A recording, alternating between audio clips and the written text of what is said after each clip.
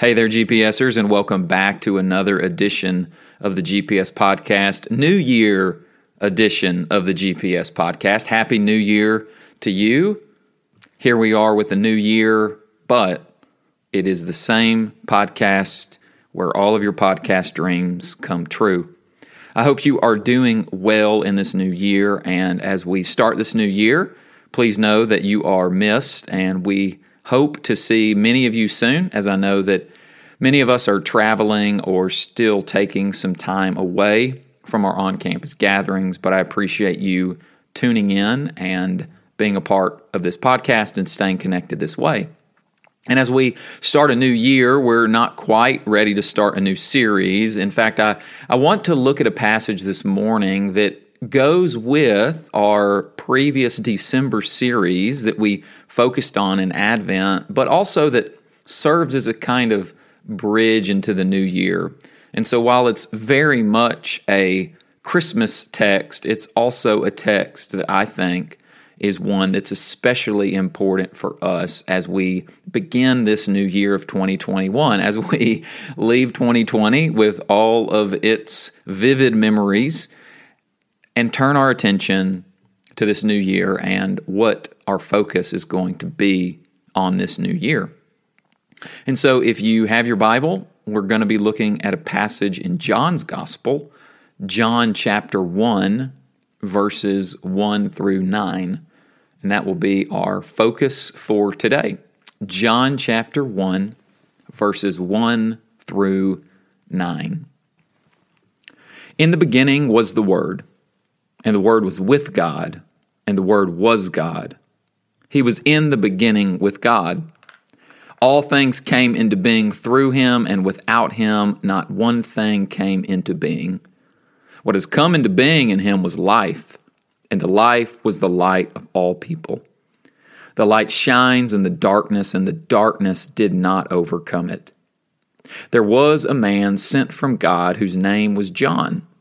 He came as a witness to testify to the light, so that all might believe through him. He himself was not the light, but he came to testify to the light. The true light, which enlightens everyone, was coming into the world. Dear God, thank you for this new day, for this new week, this new year. And as we look into 2021, I pray that you would fill us with hope, that you would fill us with light, and that you would fill us more with your Spirit to guide us through this new year in faithful ways. And I pray this morning that you would give me the gift of preaching and teaching, and that I would share this text in a way that is faithful to who you are and to who you're calling us to be. I pray that you would speak to us this morning, and that by your voice and your Spirit's power, you would transform us more into the image of your Son, Jesus, and it's in His name that we pray. Amen. Back in 2016, Jessica and I, my wife and I, took a trip for a few days to celebrate my completion of graduate school. We wanted a few quiet days to remove ourselves and get a little rest after what had been a very long 3-year journey of graduate school.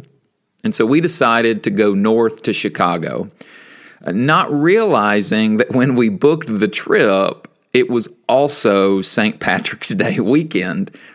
Now, thankfully, we had planned a day trip to a quiet spot on the other side of the city to go to this one-day book release event for a favorite author. And so we stayed away from a lot of the festivities of St. Patrick's Day in downtown Chicago. But we did see the Green River.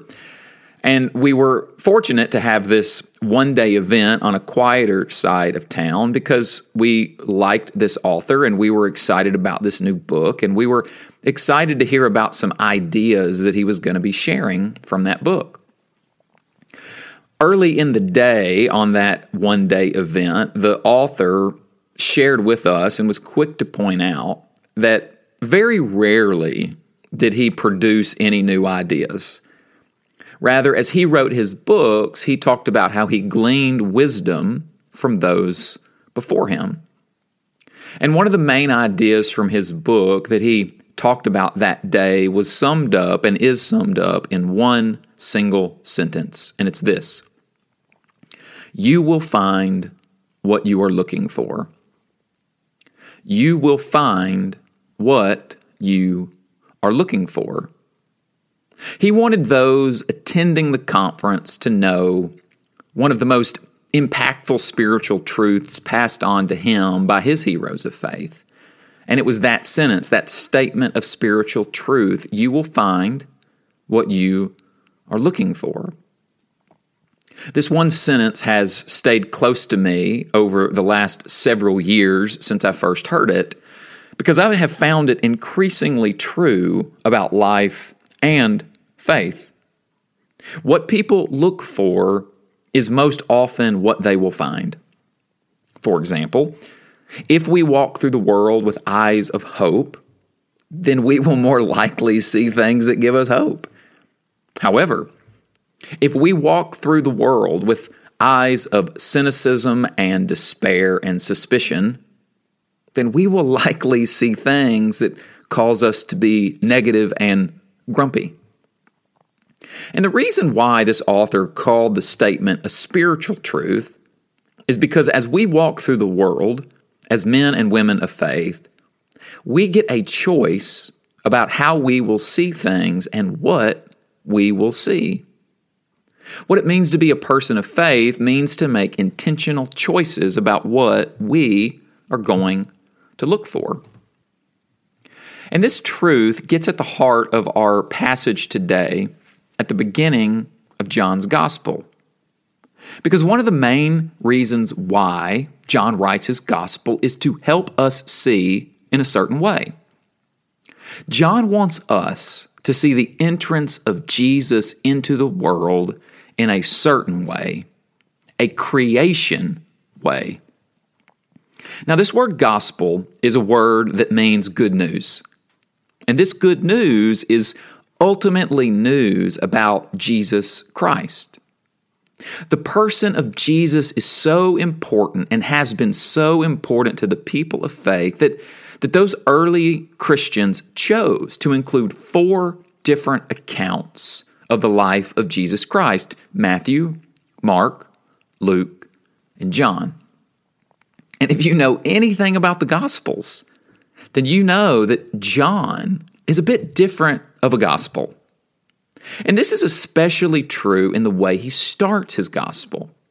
Because while the other gospels start with a genealogy of names, like in Matthew, with John the Baptist, like in Mark, and with a birth story, like in Luke, John does something different.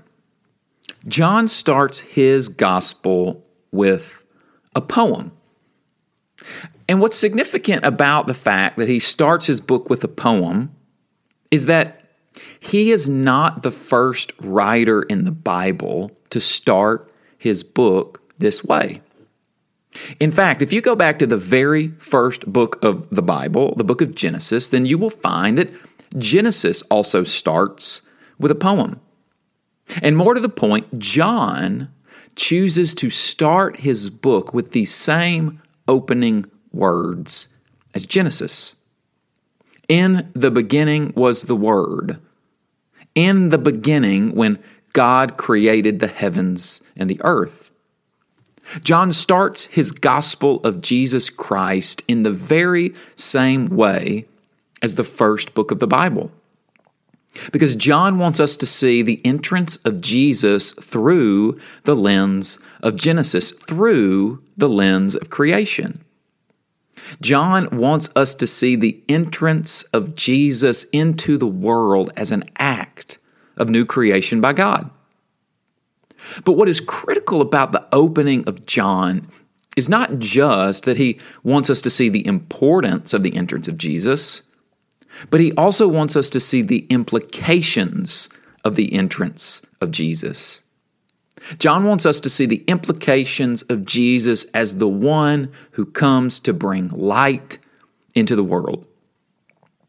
Light is a visible, physical reality that we often associate with the birth of Jesus.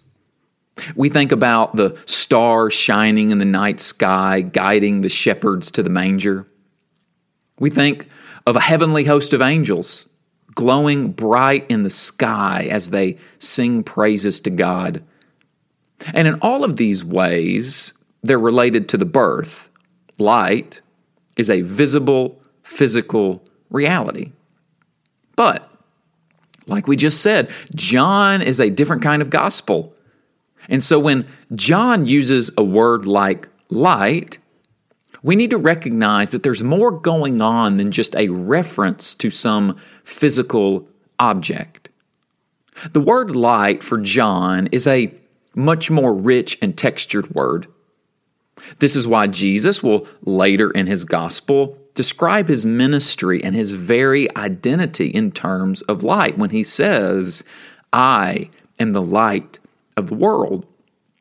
And that usage should help us to see that light for John is about a deeper reality, a deeper state of being, and a deeper kind of life. This is why John will describe the entrance of Jesus into the world as a moment of light and life. John cannot talk about light without talking about life. He cannot talk about life without talking about light. Because light is a deeper reality. It's a deeper state of being. It's a deeper kind of life. But this deeper meaning for the word light also holds true for a word like darkness. Darkness for John is never just about a physical reality, an absence or extinguishing of light as we would think about it. Darkness is about a state of being, a reality that is disconnected from the light and life of Jesus. So, for example, 2 chapters later in John, when Nicodemus shows up to Jesus in the darkness of night, John is saying a lot more than just it's dark outside. He's also trying to give us insight into the state of being and reality Nicodemus is in when it comes to Jesus. But darkness also has a more ominous tone for John, because darkness is a term used to describe not only that which is disconnected from Jesus, but that it's also opposed to Jesus. Another way to say it is this: if light is fundamentally about an act of creation in Jesus, then darkness is fundamentally an act of uncreation opposed to Jesus.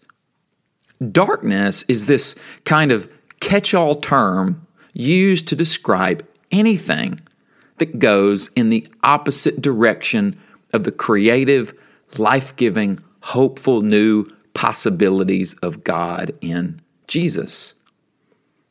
And the reason I mention darkness along with light is because if we're going to talk about the reality of light and life in Jesus, then we also need to talk about the reality of darkness in our world.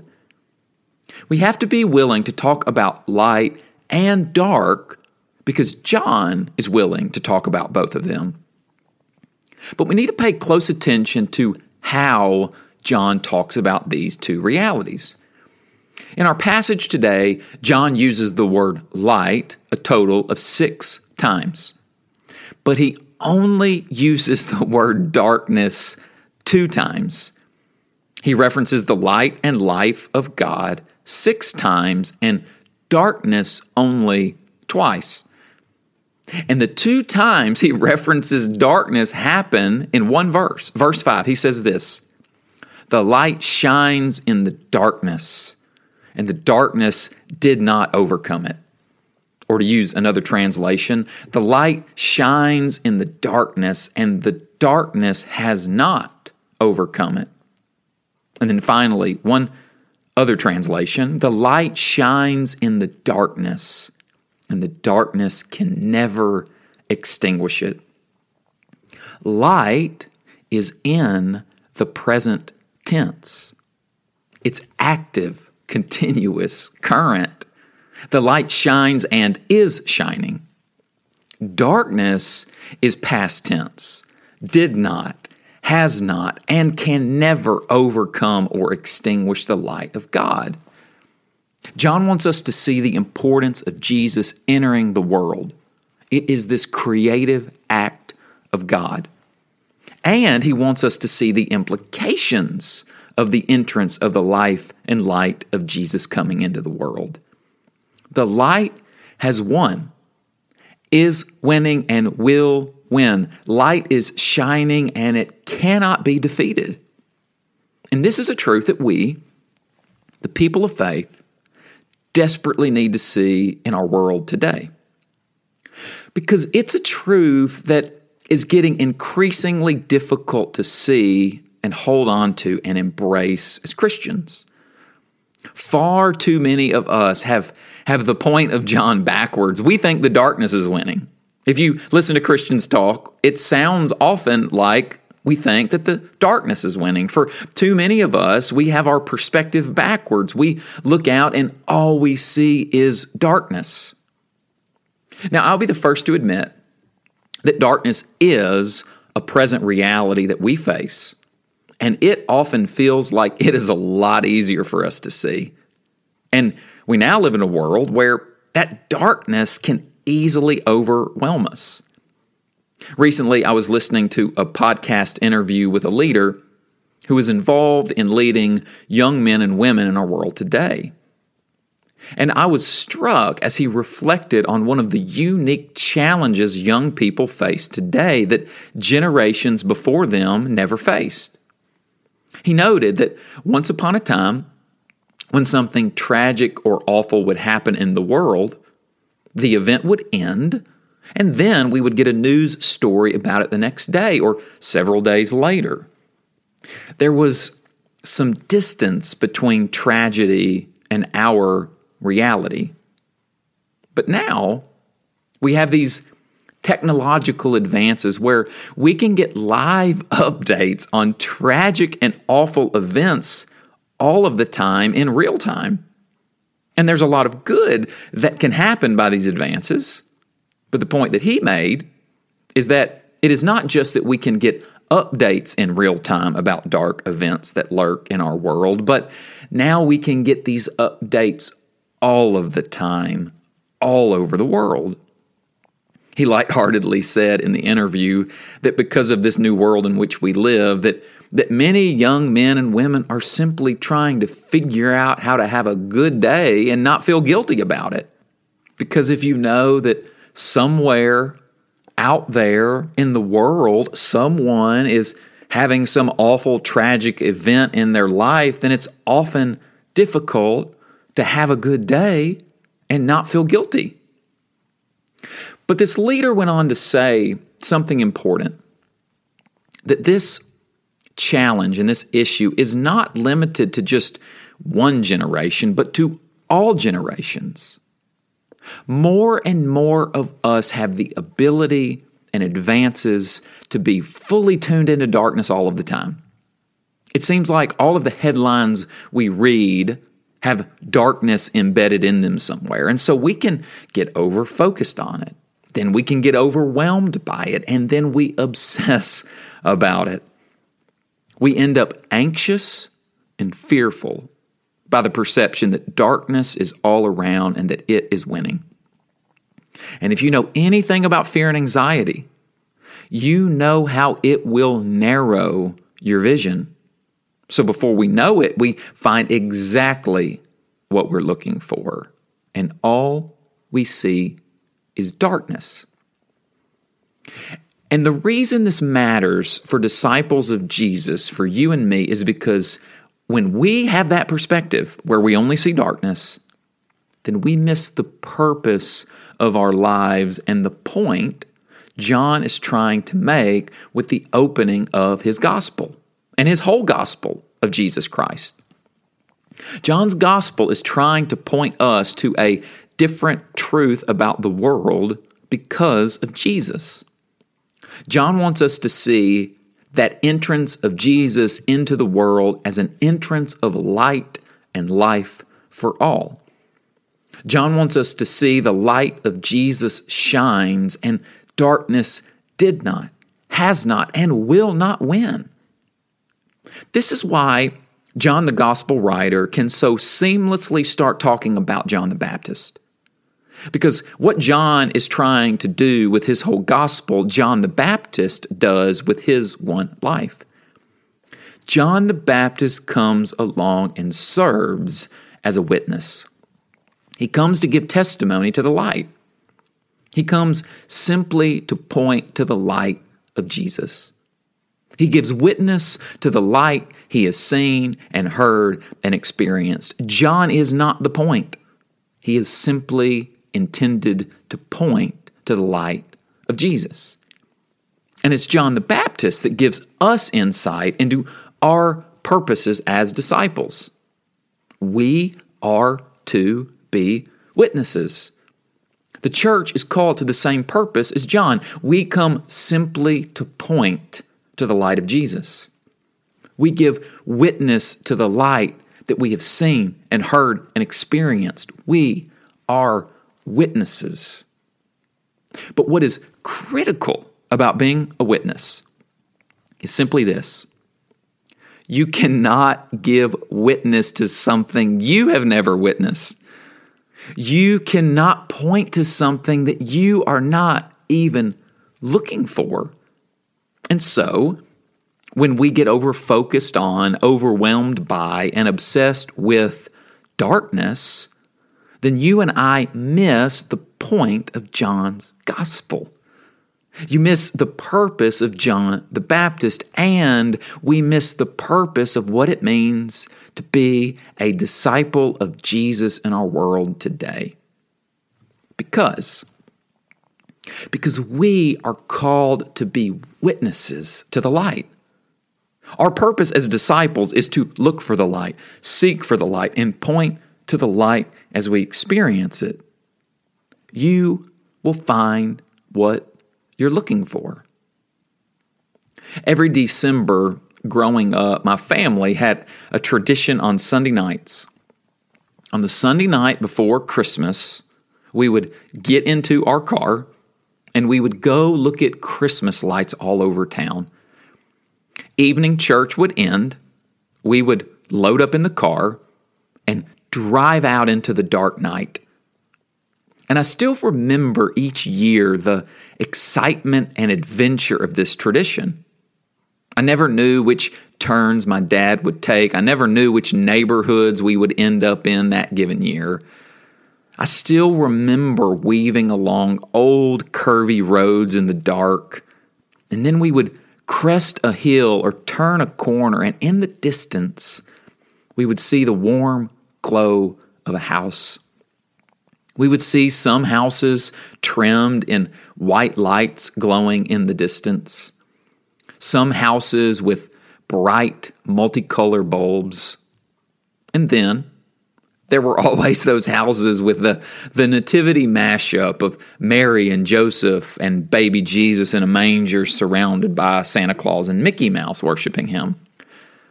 But even if the house didn't get the story quite right with their decorations, it was okay.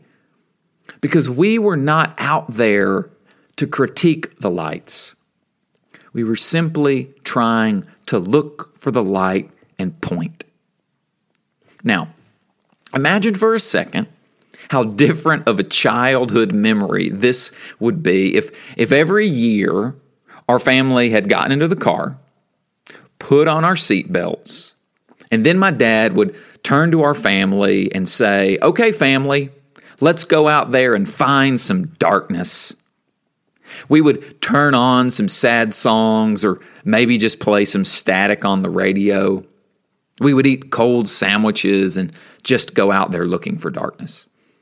And if anyone in the car decided to speak up and point to the light, then the rest of the car would turn and scold them and remind them, "Yes, but look at all that darkness."